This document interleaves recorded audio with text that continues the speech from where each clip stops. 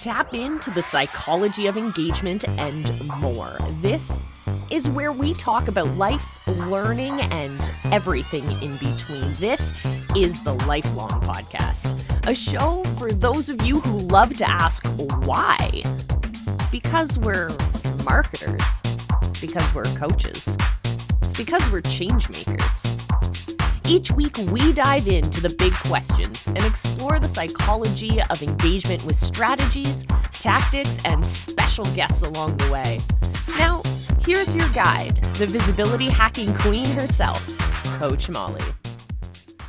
Hey everyone, and welcome back to the Lifelong Podcast. I'm your host, Coach Molly from visibilityhacking.com, and I am so excited you guys are here with me today. Especially those of you who are living in the United States of America, because today I want you to start taking action. Our guest today is literally changing the world, and I want you to be part of that change. The world is going to be a different place when we all emerge from lockdowns, wherever we are in the world. And it's our opportunity to really make the change in our societies that we have been feeling that we need inside of our gut. And I'm so excited to have this conversation. I really am. So I'll give you guys a little bit of backstory into why I am so passionate about this idea and about this movement. Because when I was in high school, I was probably 15, 16 years old. I ended up getting an incredible volunteer opportunity to work with my school board, the biggest school board in the country. And we were going through this massive change where we were trying to understand, how can we create better moments for student success? How can we look at the statistics that our dropout rates are so incredibly high? And what can we do to change that? And so instead of just saying, oh, well, the traditional option tells us that we need to keep more kids in school, that clearly wasn't working. So we decided to try a completely radical approach. And what we did was we went to the students and we interviewed tens of thousands of students about what their definition of success was. Who were their role models that really helped define their path that they were taking as young people who were emerging into our society as adults? And what we realized was that what our idea of success was up at the school board is totally different than what our students were saying. And that when we decided to get off our pedestal and to really just listen to each other and to have those conversations, we completely redefined what it meant to graduate from high school. And so because we were brave and because we realized that if we let go of some of that power and we have those conversations with our stakeholders and we say, how can we do better together?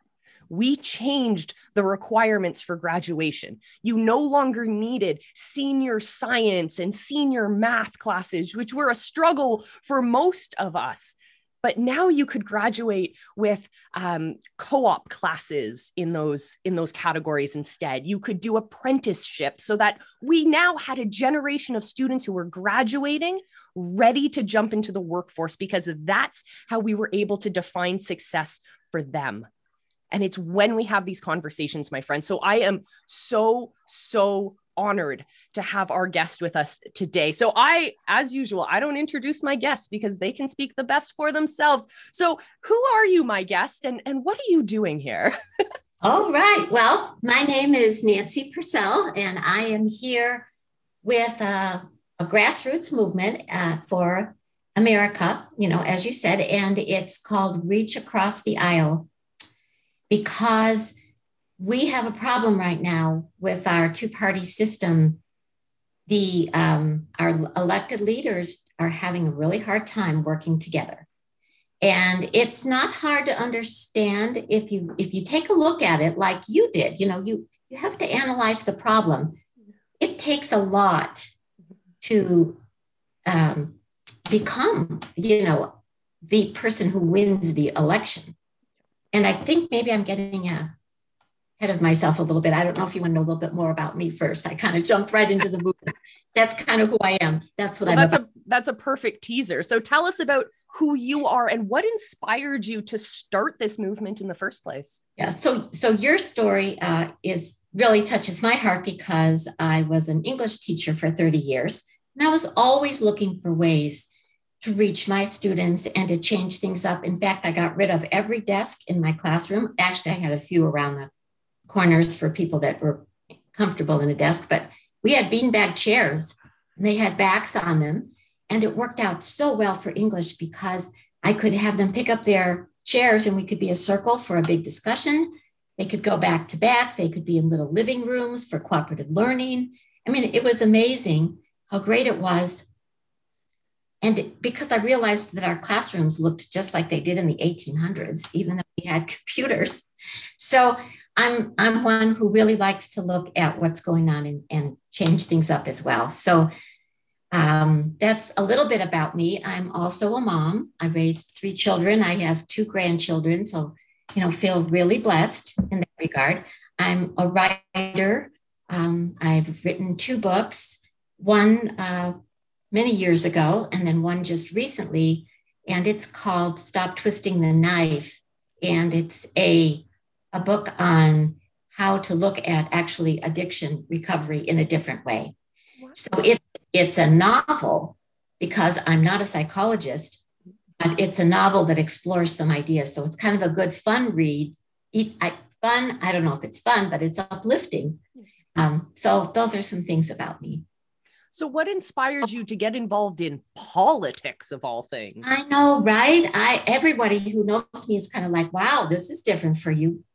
It just was, I was at a point, probably like a lot of people during the pandemic, I had more than the usual amount of time to think about what was going on, maybe pay attention to what was going on. It was an election year. And I actually was talking to my kids and I mentioned reach across the aisle, and they didn't know what that expression meant. And I thought, well, how can they not know? And I thought, it's because nobody's doing that. We're not talking about reaching across the aisle. So that was really kind of the beginnings of it. And I thought, wow, we need to talk about this. We need to change it. And how could I do it? And I thought, I want to start a movement. I want to start a grassroots movement and get people to wear T-shirts that say reach across the aisle. And in that way, we can maybe raise the consciousness, of people across the country, because it takes a lot to get involved in a political movement. And quite often people don't have a lot of time. I know I didn't when I was working, raising my family. I felt like I was really involved if I remembered to vote, and I think that's where a lot of people are. And so if we can make it easy, but yet effective, then we can get people involved. And I think this is an important time because we just had an election where more people voted than ever before. So maybe we're starting to gain that perspective again and that belief that each individual does matter. You should vote, you should care, you should do something because it can make a difference. So that was absolutely, yeah, long answer. I think one of the first times I really had that moment of politics is important. Politics matters. My voice matters. I was 13, 14 years old, and I was living in France. And in France, the way that their electoral system works is so different than anything I had ever experienced. So what they do there is anyone can run for office. Anyone can run to be president. So I lived in France through 2 different elections. One had 14 candidates, the other had 17 candidates. And they went from as far right to as far left and everything in between. And it was this beautiful diversity of opinion. I may not have agreed with everything everyone said, but it was incredible that people were allowed to speak. People engaged in a meaningful debate rather than just nitpicking against each other. They weren't getting more and more entrenched in their sides. Instead, they were starting to talk about issues. And and problems and solutions. And I thought that was really magical. So don't worry, the French electoral system, you vote on the mass number of candidates, and then whoever the top two candidates are, they go on to a second round. So you really do end up with that either or black and white option at the end, but you're allowed, they create this beautiful space for discussion. And I thought that was so empowering. And then I started learning about politics in the States, and it's this, there are third party candidates, but it's so much the Democrats and the Republicans, and they're getting more and more entrenched, and they're creating, now that we have so much more social media and we're moving away from more mass media, facts are getting twisted and things are just being painted in the wrong way. So for those who are listening, my younger listeners who are listening, who they probably are the same as your kids when you were mentioning the idea of reaching across the aisle. What does that mean? Yeah. So, yeah, really. And you know what? It just means to listen and talk with somebody who might have a different idea than you have, just as you did when you went out and talked to all those students to find out what it is they were thinking an education meant, or a high school diploma meant. That's what we need to do, is talk with each other. So reach across the aisle is for our politicians, and it's also for our everyday citizens. So this movement has a much broader purpose, because we do tend to talk to the people who agree with us, because it's very affirming. And I guess it's natural to kind of hang out with people who like the same things that you like. You do the same things. I like to do yoga. My best friends tend to be yogis, I'm friends with other people, but it's a natural thing. But if we're really going to move forward together, and if we really value diversity, which the older I get, I realize that that's really important. That's not just something you say so you sound like you're an inclusive person. If you really look at what's going on, we do need all these different ideas, and then we can come up with the best solutions. Especially in a country as diverse as the United States of America. And I'm saying, like, you have some of the biggest, most urban centers in the world. You have incredibly rich rural communities as well. You have people whose families have lived in the country for generations on generations. And you have a thriving number of people who are coming, who are new, who are bringing a different kind of new enthusiasm and energy to your country. And that is, from a Canadian perspective, diversity is, I think, Canada's biggest strength.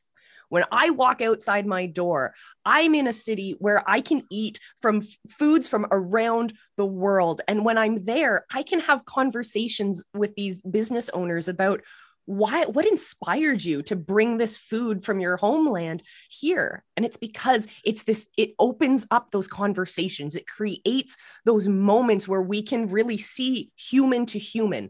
It doesn't matter who you vote for. It doesn't matter if you feel like you need to be taxed more or less or whatever. It's human to human. How do we find solutions that work together? And that can be hard.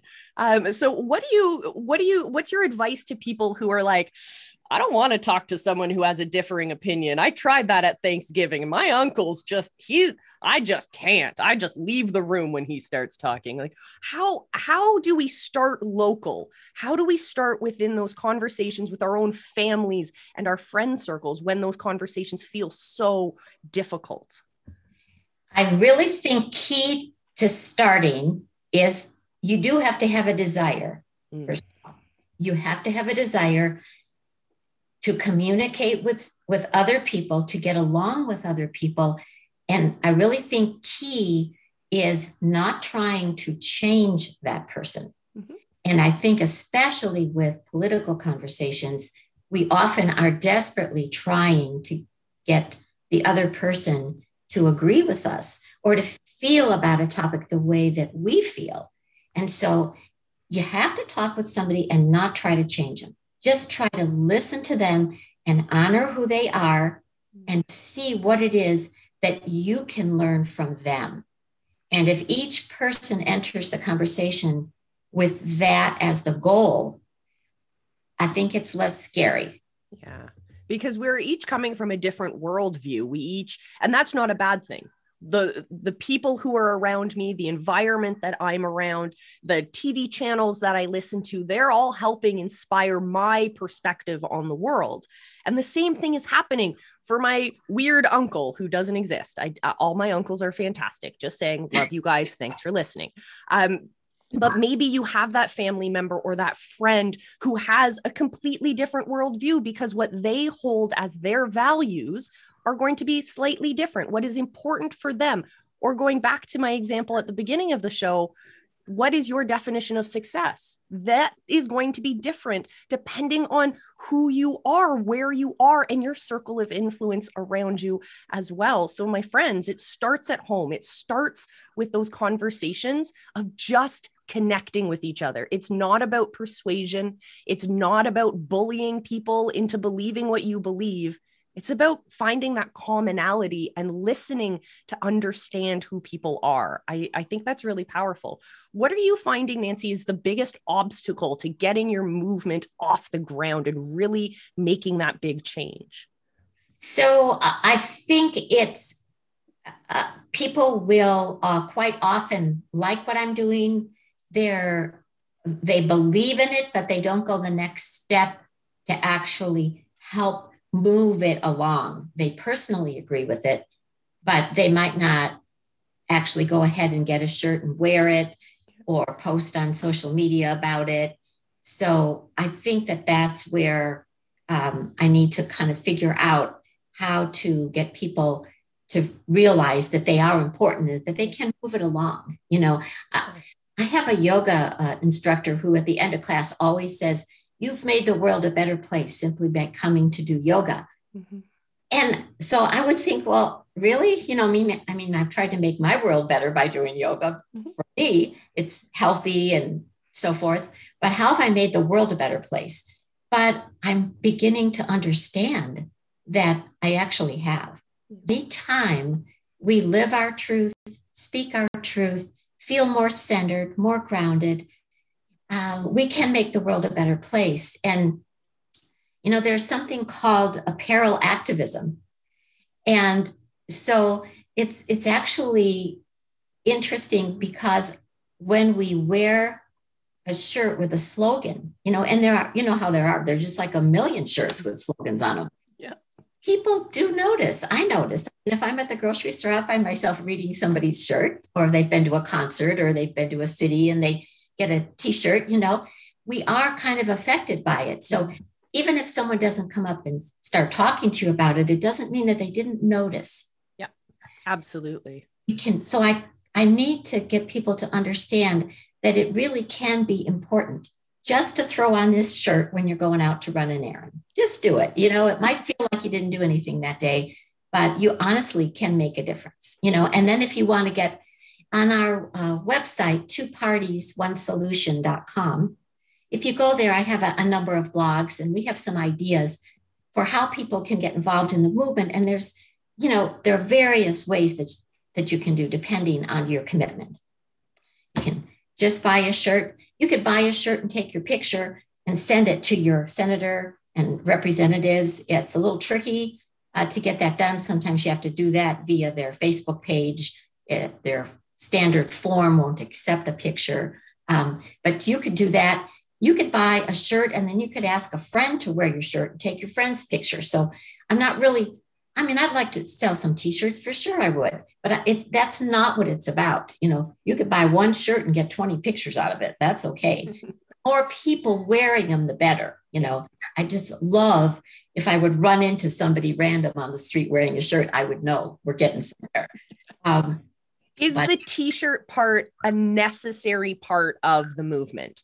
Or could we build in if we create a ladder, for example, and we say that we want people to buy the shirt, that's one part of the ladder. And then the next step, we need them to take another action, which is to take the pictures. Then we need which they can share on their personal profile to get that conversation going within their arm's reach community.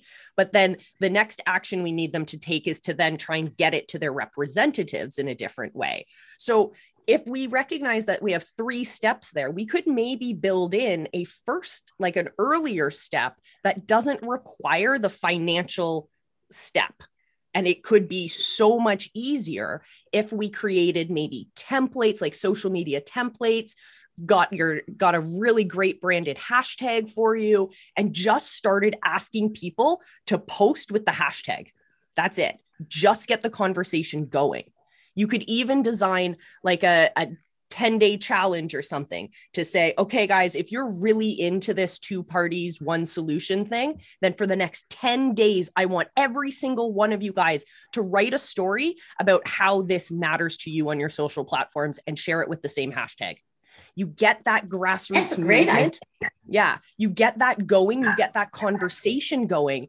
And you're asking people to step into a storytelling mode. And as an English teacher, I'm sure you will love this idea where when we tell stories, this is why I started this episode with a story. When we tell stories, we frame the experience in a way that our listeners can step into that story and see themselves as that part of that solution, as opposed to, oh, it's just a picture. That's a nice shirt. People might not even notice the shirt. They might just notice, oh, Nancy's got great hair and what a smile. And they might not even look deeper into the photo. So if you start out saying, here's your 10-day challenge, start posting these stories, you do it as well to lead by example. And then at the end of those 10 days, you can start, it's a little bit of work, but you can get a team together if you want, but you collect the names of all of the people who are actively participating and then message them after and say, hey, it's been incredible to have you part of this challenge, and then give them a personal invitation to purchase the shirt and take that next level. So I talk about when it comes to community engagement and nurturing community, we all know that when we have an identity that we can put on, we're less likely to turn our back on that movement.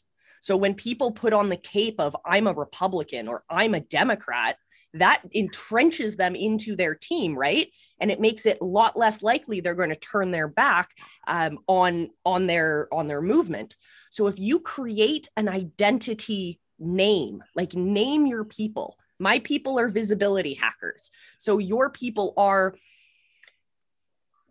I don't know, the middle ground or something like that. Like give them an actual name where you can jump on, and every time you start a story, you introduce them and you say, hey, middle grounders, how you guys doing today? It gives them that identity. You solidify that identity with the shirt, which is what we would consider armor. So now they have a cape. Now they have a flag to fly to say, this is what I believe in. And that way, again, we're deepening that relationship to their community, and they're going to be less likely to turn their back and significantly more likely to start spreading that word. You start the momentum slowly with not big obstacles. When you have to order a t-shirt, people have to pull out their credit card. They have to go onto the form. They have to fill that out. Then they have to wait for the shirt. That excitement that they've gotten, that serotonin and dopamine that's flying around in their brain when they're like, I'm so excited, this is so inspiring, is going to die down before they even get that shirt. So now we're asking them to take 2 more big steps after that. They're less likely to do it. But if we get that momentum going first, where they're into this hashtag, it's working really, really well. If you look at like the end child or end sex trafficking and human trafficking stuff, they're all about the hashtag first. Then that inspires the next action. If in some cases, or in a lot of the like ending human trafficking campaigns that we're seeing right now, they get that momentum going with a hashtag, and then it inspires the next action, which everyone's taking like individual actions and starting their own campaigns off of that.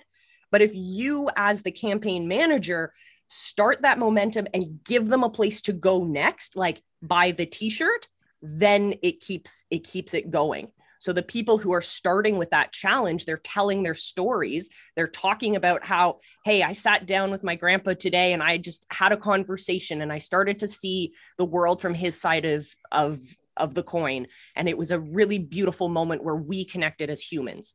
That's going to inspire someone to have that same kind of conversation. So they're getting into this idea. They're starting to be part of the movement. Then there's people who have already ascended. They've purchased the shirts. Now those people who are just starting in the challenge go, oh, it's more than just this powerful conversation. I want to be that person with the shirt. I believe in this movement. I've seen a result already. In one day, I've seen a result. So now I want to buy the shirt. Now I want to take more action. So that could be something that's really easy to do that would work for your movement. That's a great idea. I think I'll put that right into action. Perfect. Yeah. All right. So I'm going to run through a bit of a formula, a bit of a framework that I use that I dug up from my high school years, but it works. So I'm going to ask you some questions. And then these are also things that you can like think about deeper moving forward that might help you create a really impactful plan. And I think you have a lot of these pieces in play. You just might not have them connected in the right way. So here we go. First thing is to brainstorm your stakeholders. So first level of stakeholders is community members. So people who are already involved in your community, people who are already taking action. That's your A group. Those are your people you're going to ask for help. You're going to look to them for resources. They have bought into this idea. You cannot carry a house on your own. You need everyone's help, right? So that's your first group that you need to think about. Second group is who is just beyond your arm's reach. Who are people who are on your, like, I need these people as part of my movement, and they're maybe one step away. Maybe your local pastor has a connection to that person, or maybe your city councilor has a connection to that person, or maybe someone within your community has a connection to that person. So think about how you can start to widen, or I like to think about it as how do you let your movement breathe?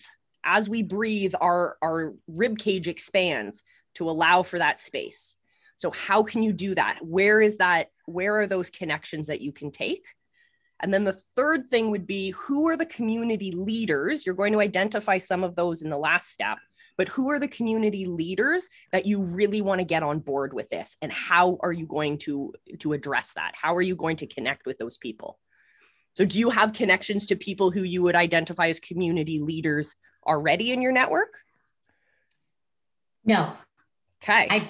I haven't done that yet. I haven't thought about it in those terms. I was thinking of it more just, I guess I thought grassroots being just kind of spreading, word of mouth, and that people would certainly see the need for it and it would just run with it. But I also realized that I've been able to live most of my life without getting involved in politics. And I think a lot of other people have too. So it's not just as easy as I would like it to be. Yeah.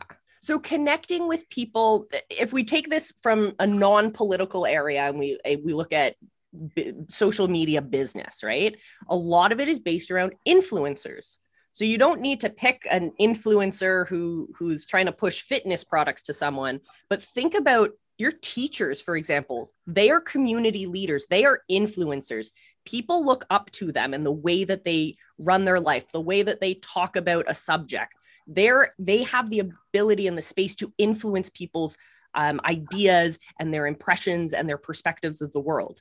Then we go up to very traditional type community leaders like our city councilors and our mayors and our candidates who run for office. Even if they're not successful, they have taken a step. They have said to the world, I want to lead. Those are the kind of people you want to connect with because they are significantly more, especially if they're involved in politics already, they're more likely to be all over social media, already have a following, and one single post from those people could generate thousands of people connecting to your movement that way. So think about that. Right. Yes, you're brilliant. And even just, especially now that a lot more people or a lot more events are going online, like networking opportunities can happen on Zoom, like we're doing right now, or they can happen in bigger like event type things that are happening online. But it allows you entrance to those conversations in a way that you might not have had earlier, especially from a geographical perspective. You can now connect with people and community leaders from across the country, all from your kitchen if you want to. So that would be really impactful. And I know there are a ton, especially from my generation, of community leaders and inspired community leaders who want to have this conversation. They just don't know how. So if you create that language for everyone to connect with, you say the phrase we are coming back to is reaching across the aisle. How we define that is listening to each other and understanding our human connection. If you focus on that, people are going to eat that up. They just need the message and they need the place to gather people. I like to think of it as there are tons of foot soldiers who are ready to take on your cause. You just need to lead them there. So there's that. Then we talk about representatives and actual people in government. So if we're trying to get the citizens to influence their community leaders and their representatives, why don't we go directly to representatives? We may not be able to get a call with every single one of them, but I am sure there's at least one person who is currently in office who would like to have this conversation.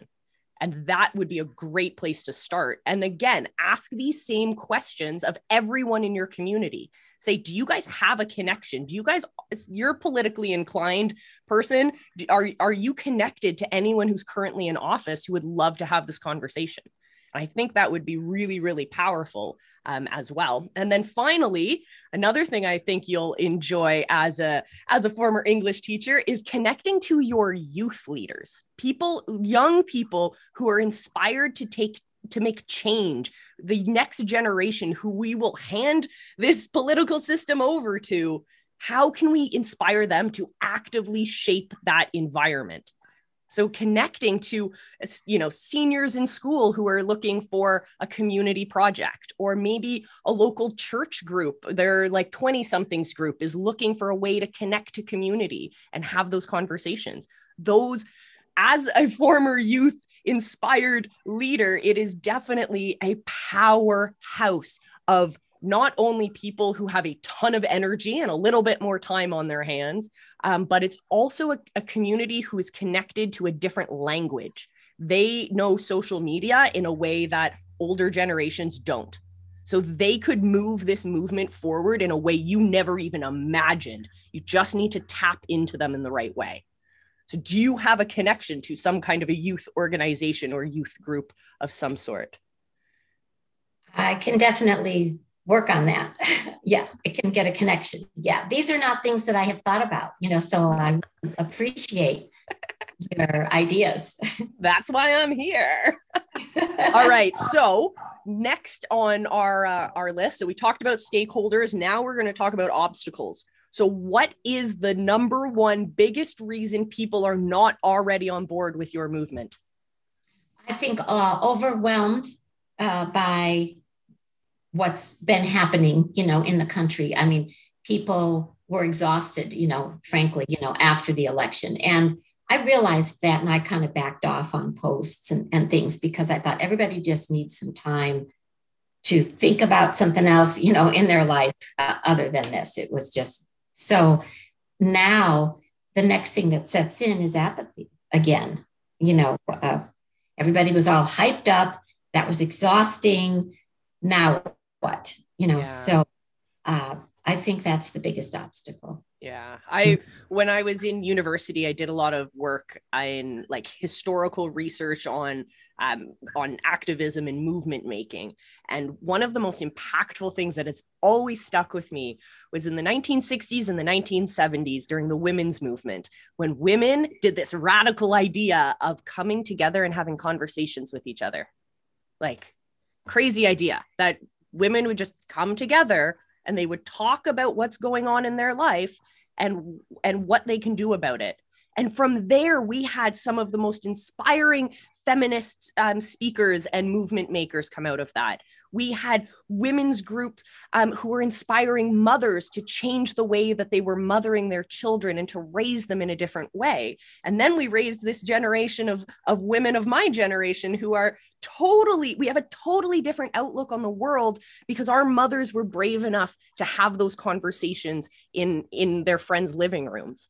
So can we create a space that's safe and comfortable and not necessarily steeped in politics where we can have those conversations? And I think that ties back to the idea of that challenge, that 10-day challenge of getting people to share their stories.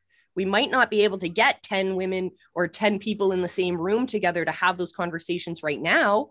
But what we could do is inspire them to have those conversations and to share the outcomes of those on their social platforms and to nurture those conversations.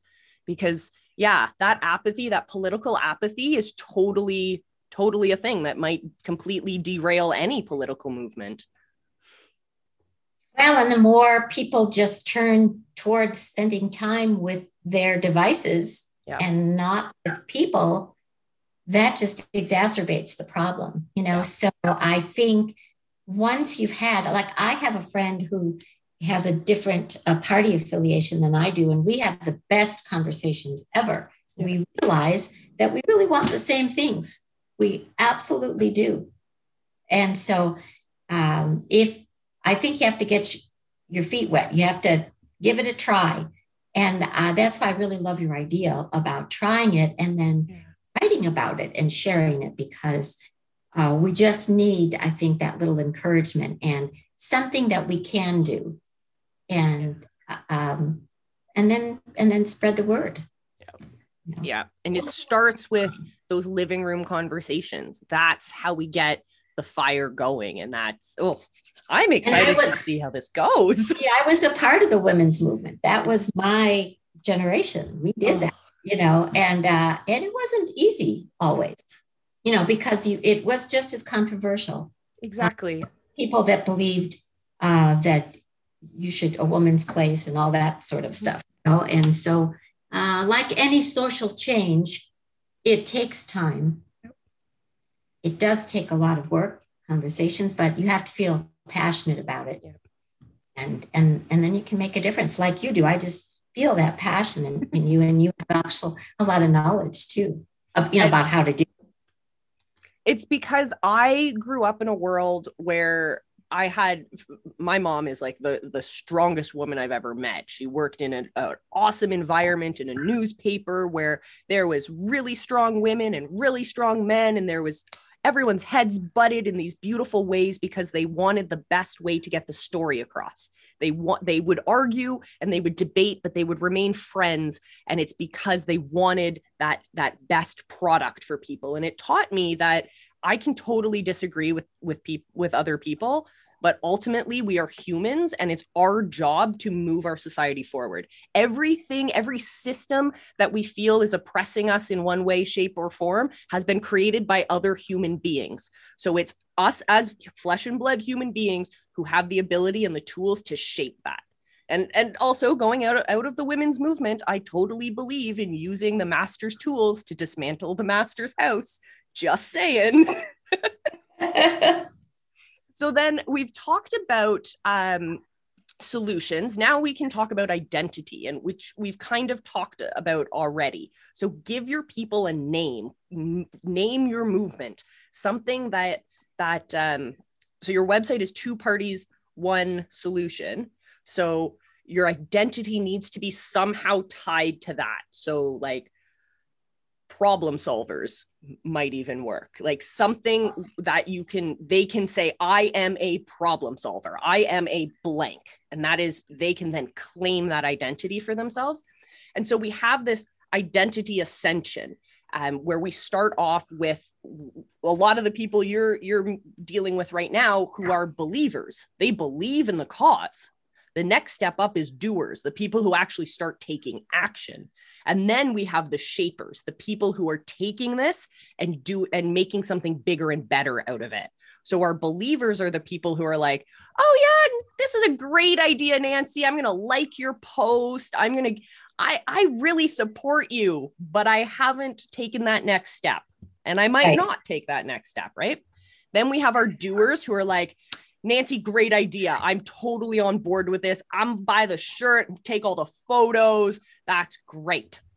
And now we have to think about who are our shapers and how do we create that path for them. So I think if we start with the idea of having that social media, that really grassroots movement that's free for people to be part of, that's going to start creating that conversation and creating that dialogue, that language, that framework in which inspired people who are ready to take action have a pathway to do that. And they're not just like, oh, I like Nancy's idea. That's cool. Thumbs up. Moving on to the next post. Give them an actual plan of attack. Give them maybe on your website, you do a list of all of the, grab some volunteers, do this, grab some volunteers, go through all of the state representatives you can find, all of the representatives at every level of government, just create a database, all of their names, all of their email addresses, if you can find them, they're all on government websites, I think, and their social media profiles, do all of that. Then you can start collecting data from your people who are actively trying to send their pictures to Representative so-and-so, and they've tried on Twitter. Their Twitter doesn't work. Their website is a form, so we're not going to go there. But if we post it directly to their Instagram or we tag them on Instagram, that will work. So each representative is going to have a different way of communicating with their people. Even if you're not directly talking to that representative and you're talking to their staff, it's still going to help move that needle forward. If you have that data available for your people and you say, hey, I'm going to make this one less obstacle for you to get in touch with these people, here's all their information, go. Even if you create remember old letter writing campaigns and how people used to actually sit down and write letters that were passionate? And then people got busy. And so we started writing form letters that you could just fill in a couple blanks and sign. Make that form letter. Write down all of the key points that are important for your movement and have a letter that people can just copy and paste or start as the piece of inspiration that has the important points they need to hit. That way, again, you're moving that next little obstacle away so that the path is clearer for them to take that action you want. Is that something you think you could do? It is. I've always wondered about those form letters and how effective they really are, because I think that the less you have to do, you just, click, I believe this, send it. It makes it easy, but I also think that the representatives know that that's all it was. So then have maybe not a fully written form, but point forms.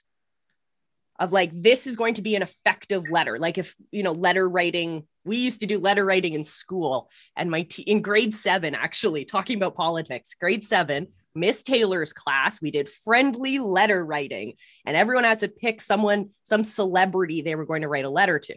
So my friends are writing to pop singers and soccer stars, and I'm writing to the former Prime Minister of Canada. And I was like, okay, this is cool. I don't think he'll ever write back, but if I follow this formula, maybe it will work. And the formula was simple. It was like an introduction that gave them a little bit of a hook. The next paragraph is who you are and just introducing yourself and why you are important to this person. And then you have 3 different points that you want to get across, and then a conclusion at the end. So if you use that same formula and you give people the points of like, okay, first, what's their hook? Why is this issue important to you? Answer that question in paragraph 1. Paragraph 2, who are you to this person? Are you a member of their constituency?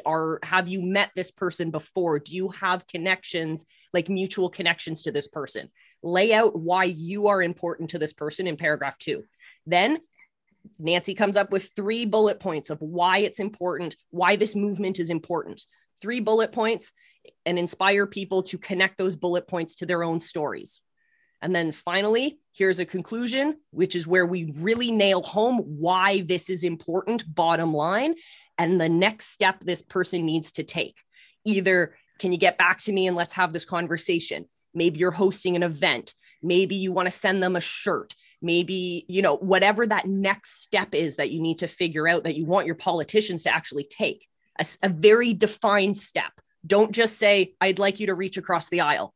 They're going to be like, my party says no. So what is one very simple thing that they can do to show that bilateral or that bipartisan support for each other? Have that kind of a form. So instead of it more of a template for people to start from, instead of here's the pre-written form that they're going to get 5 copies of, right? Connect to those deeper values and give people a pathway. That way, people are very scared of change, and they feel that if there's any sense of disorganization or chaos in the pathway, they're going to get scared. Their brain's going to go into survival mode. They're literally not going to be thinking because they'll be in fear mode. And then they'll either like hide and stop acting, or you might get a few people who are like, oh, I'm super anxious and I need to just write stuff. And then it's going to take the movement in a completely different tangent. So if you make it as clear and simple and step by step as possible, you're going to see huge changes from people in that respect. And then the next thing, this I think is important. Okay. Creating your stage, creating the place where you can have this movement become reality, create the space where people are going to come to. So we know that when we look at, especially in politics, when we look at where people are getting their information, we can see that there are certain groups of people who are getting very insular information. They're just hanging out with other people who share their beliefs, and they're just going back to those same YouTube pages, those same Facebook accounts, those same Instagram accounts. And it's just patting themselves on the back that their idea is right. They're not going across the aisle, because that's too radical for them on both sides of the spectrum.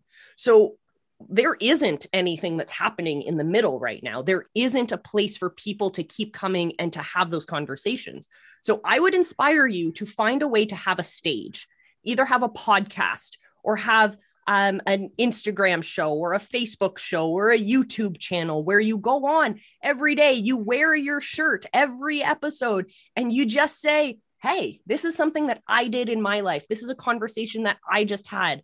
Or when we have that challenge going, you can say, hey, I just saw this really awesome post from Sally from Nebraska, and she had this amazing conversation that really changed the game for her and her family. And I want to share that with you. So on your stage, you get to show your journey to be the role model for people who are interested in this topic.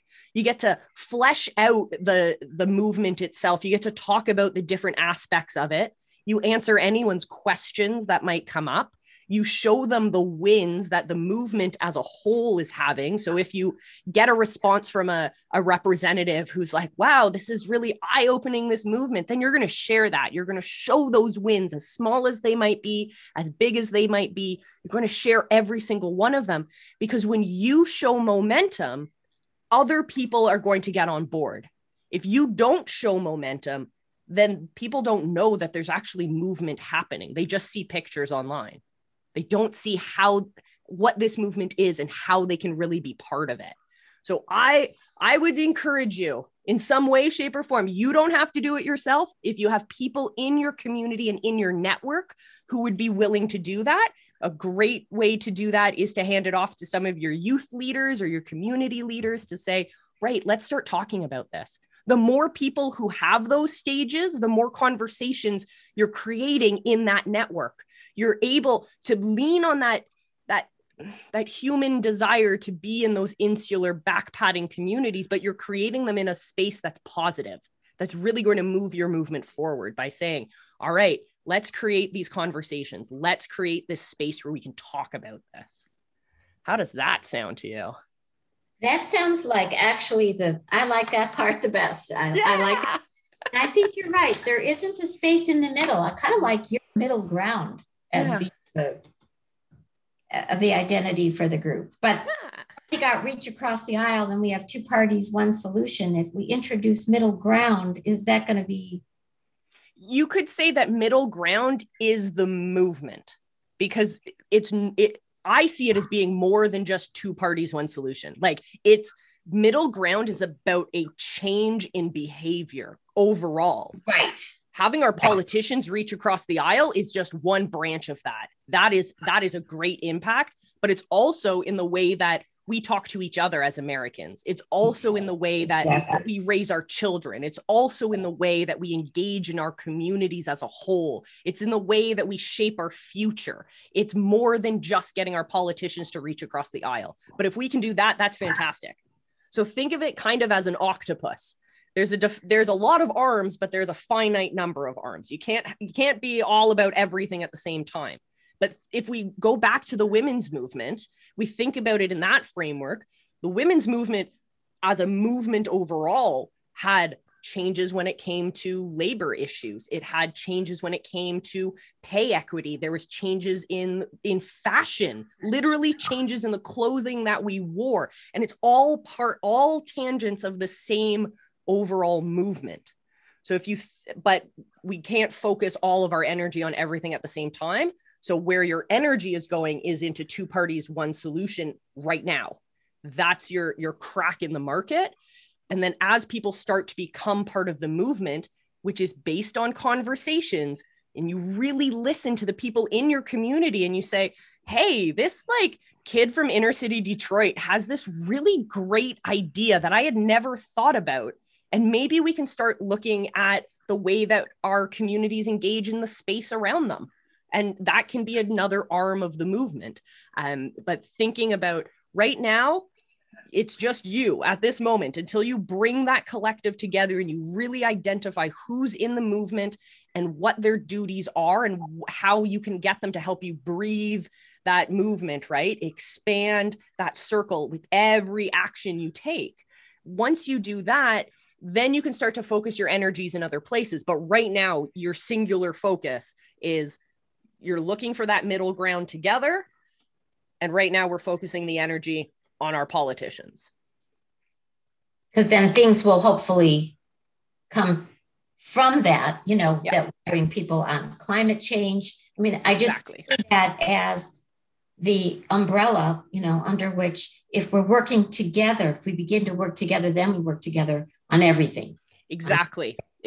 And when you inspire literally a generation of people, you can say, wow, what are those issues under the umbrella that's important to you? Because maybe climate change is incredibly important to one aspect of the group. And then another aspect of the group is like, yo, we really care about Black farmers in Middle America. Like, that is something that is hugely passionate to us. We want to know more. We want to change the dialogue around that. Well, that's a part of the umbrella that they can totally be part of.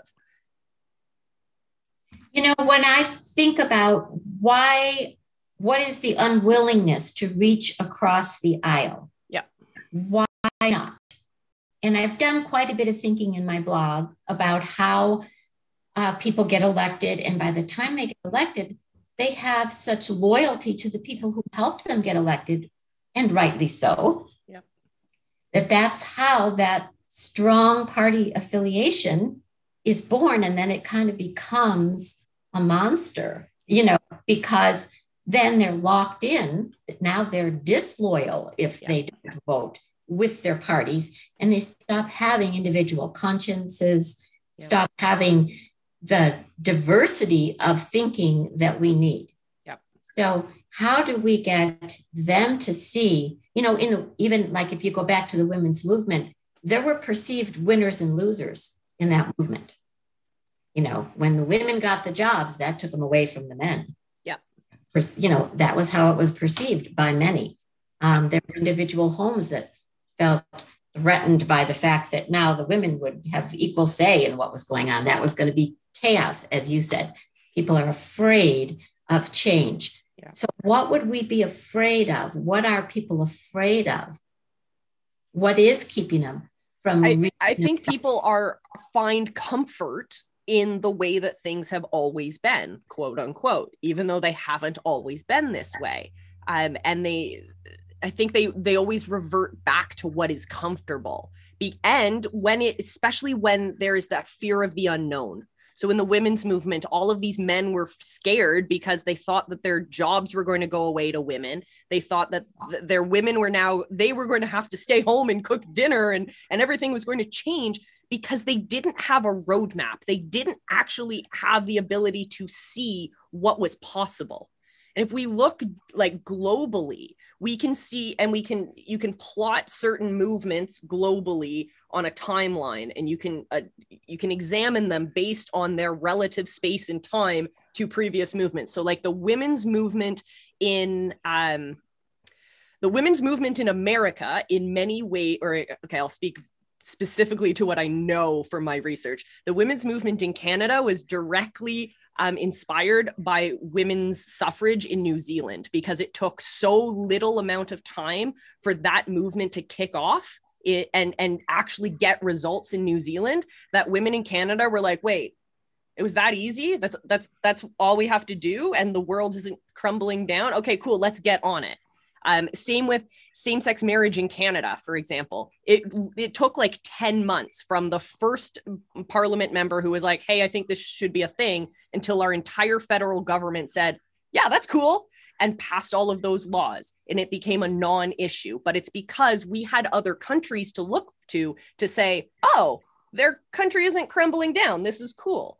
And so if you create that roadmap, if you paint them that picture of what it will look like, so either look for other examples around the world of when this has worked, look for local examples of when it's worked as well.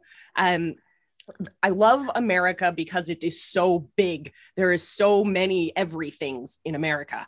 There is bound to be a community that has tried it differently. There is bound to be an example, even at the micro local level, of what this change can look like.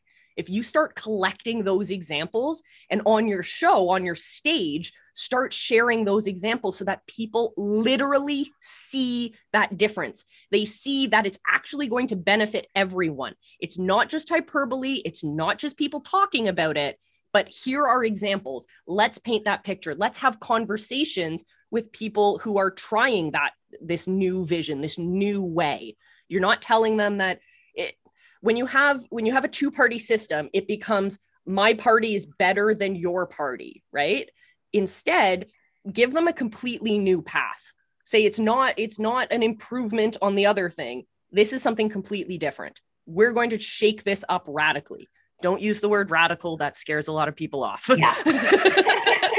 Totally scares people off. But if you paint them that picture, show them that example, and use your community to help you create those resources and create those stories to highlight, etc., then people are going to be so much less afraid, because they're going to actually see that that's the solution I want, rather than, it could be this, it could be that. But instead it's, no, this is what it's proven to already be. So let's move forward with that in a better way. So now we talk about resources. So we have to talk about resources that you currently have. So how do you have people in your network already? I don't have a lot of people in my network. Okay, so that's step one.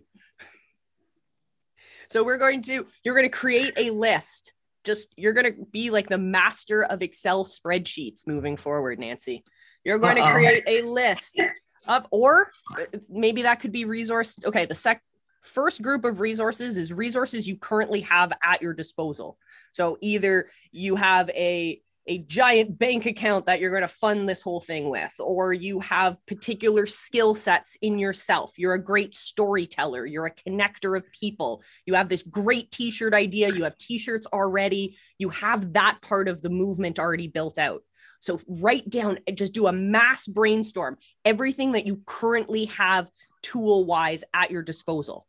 Then create a second list. You can do these at the same time. What resources do you need? Do you need someone to build you websites? Do you need someone to help tell stories? Do you need to find more connections to community leaders? Write down everything that you currently have and everything that you need. And this can be a big wish list. It doesn't matter. We're just brain dumping, getting it all out there. And this is going to be an organic document that you just keep coming back to. I have a whiteboard right next to my desk that I'm just constantly, every time I walk by it, I read it, I figure out if there's something I can add. How can I move from the resources I need into the resources that I have? And the easiest way to do that is to then identify who has those resources that you need. Are they part of your community already? Or are they at arm's reach? Can we get them? Is there one person that can connect you to that person? Once you identify the resources that you have, the resources that you need, and the people you have and the people you need, then you can create your action plan. You know where you want people to go. You know kind of the path you want them to take, but now you have a community and resources to actually build you the carriage to actually move the movement forward. Got it. I'm taking notes. Good. Fantastic. But I can also listen to this podcast. So absolutely. So that's what I got to say about all this. Any questions, comments, concerns, or knock-knock jokes? Oh, I wish I had a knock-knock for you. I think we maybe need a joke at this point. But well, this has certainly given me a lot to think about, a lot to work on, and a lot of hope that maybe there's a path forward. And I guess I'm just going to remember that it takes time, to build a movement. It takes time and it takes connections. Yes. And as an English teacher, that storytelling is very important. So keep those stories and find ways to get more of those stories through your people, through your community, and inspire them to share those moments, or even share like the obstacles that they're feeling. Like if they had a conversation that didn't go swimmingly, that they're not maybe wanting to say, oh, I did it. I had this great bipartisan conversation. It was wonderful. That we can't expect that of every time we connect with people. So finding a way to also reassure your people that they're still taking the right steps. They're still moving forward. It's just going to be a little bit, there's going to be a bump in the road, but it's okay. And have an opportunity to share those as well, because if you can help people, if you can give people the resources they need to succeed, they're going to keep going. So if you find that you're getting a lot of stories of people who are facing those obstacles, find a common thread, find maybe even if it's just a simple phrase that someone suggested that they could use to help bring that conversation back, or ways to diffuse an angry conversation or a really high emotional conversation. Give people the tools and the tips that they need to have those conversations. Then you're going to have that movement. If you think that I'm from the generation of environmentalists who always was raised on think local, act global. So if you're thinking think local, act, or think national, act local, that could help as well. You want to make a national change, but that starts at our kitchen table. That starts with the conversations we have with our friends and our families. And I think it goes back to if the goal if we did like a 10-day challenge, or, if the goal is that you just report back, what is it that you learned about that other person and how they feel about a particular issue? If that's the goal, you can be successful. Exactly. Yes. Talking and listening, that's what you got from it. And if that's all we get from it, that's enough for now. Yeah. Just understanding where they're coming from, because then I'm learning from you. Then the action plan is, how do we go from there? Because the Black Lives Matter here movement really raised awareness for a lot of us, and in such a good way, in a way that for me, I didn't even know I needed that awareness raised. Yeah. Like I thought I was okay. I thought I was, prejudiced or I wasn't, you know, but so we just keep getting more and more aware, and it's a good thing can happen. So Absolutely. Yay. Nancy, this has been amazing. I've had so much fun chatting with you. yes, and me as well. I've learned so much, and I appreciate it really very much. Thank you. Oh, I can't wait to see what you do with this movement. It's going to be incredible. Well, me too. And thank you. I hope I can call upon you for help as Absolutely. I continue with the journey. Absolutely. Guys, thank you guys for listening as well. All of you at home on your devices, on your favorite podcast platforms, or maybe in video format on our YouTube page, whichever is your way of connecting to the Lifelong Podcast. I greatly appreciate it. And my friends, I challenge you, head on over to Nancy's website. The links are in the description and the show notes. I want you to see how you can be part of this movement, how you can reach across the aisle and have these conversations that are really going to change not only your community, what's at arm's reach to you, but also you're going to have that ripple effect. When we start those conversations, when we change the way that we talk to each other, when we change the way that we frame our conversations with each other, and we realize we are talking human to human, and we're not trying to talk to adversaries, we're not trying to butt heads with people, we're deeply trying to listen to understand. That, my friends, is how we are going to change the world. It starts with you. It starts with a conversation. Have that bravery, my friends. Put that smile on your face and go talk to each other. That's it for this episode, my friends. I will see you in our next one. And as usual, my friends, remember, I love you. Be excellent to each other.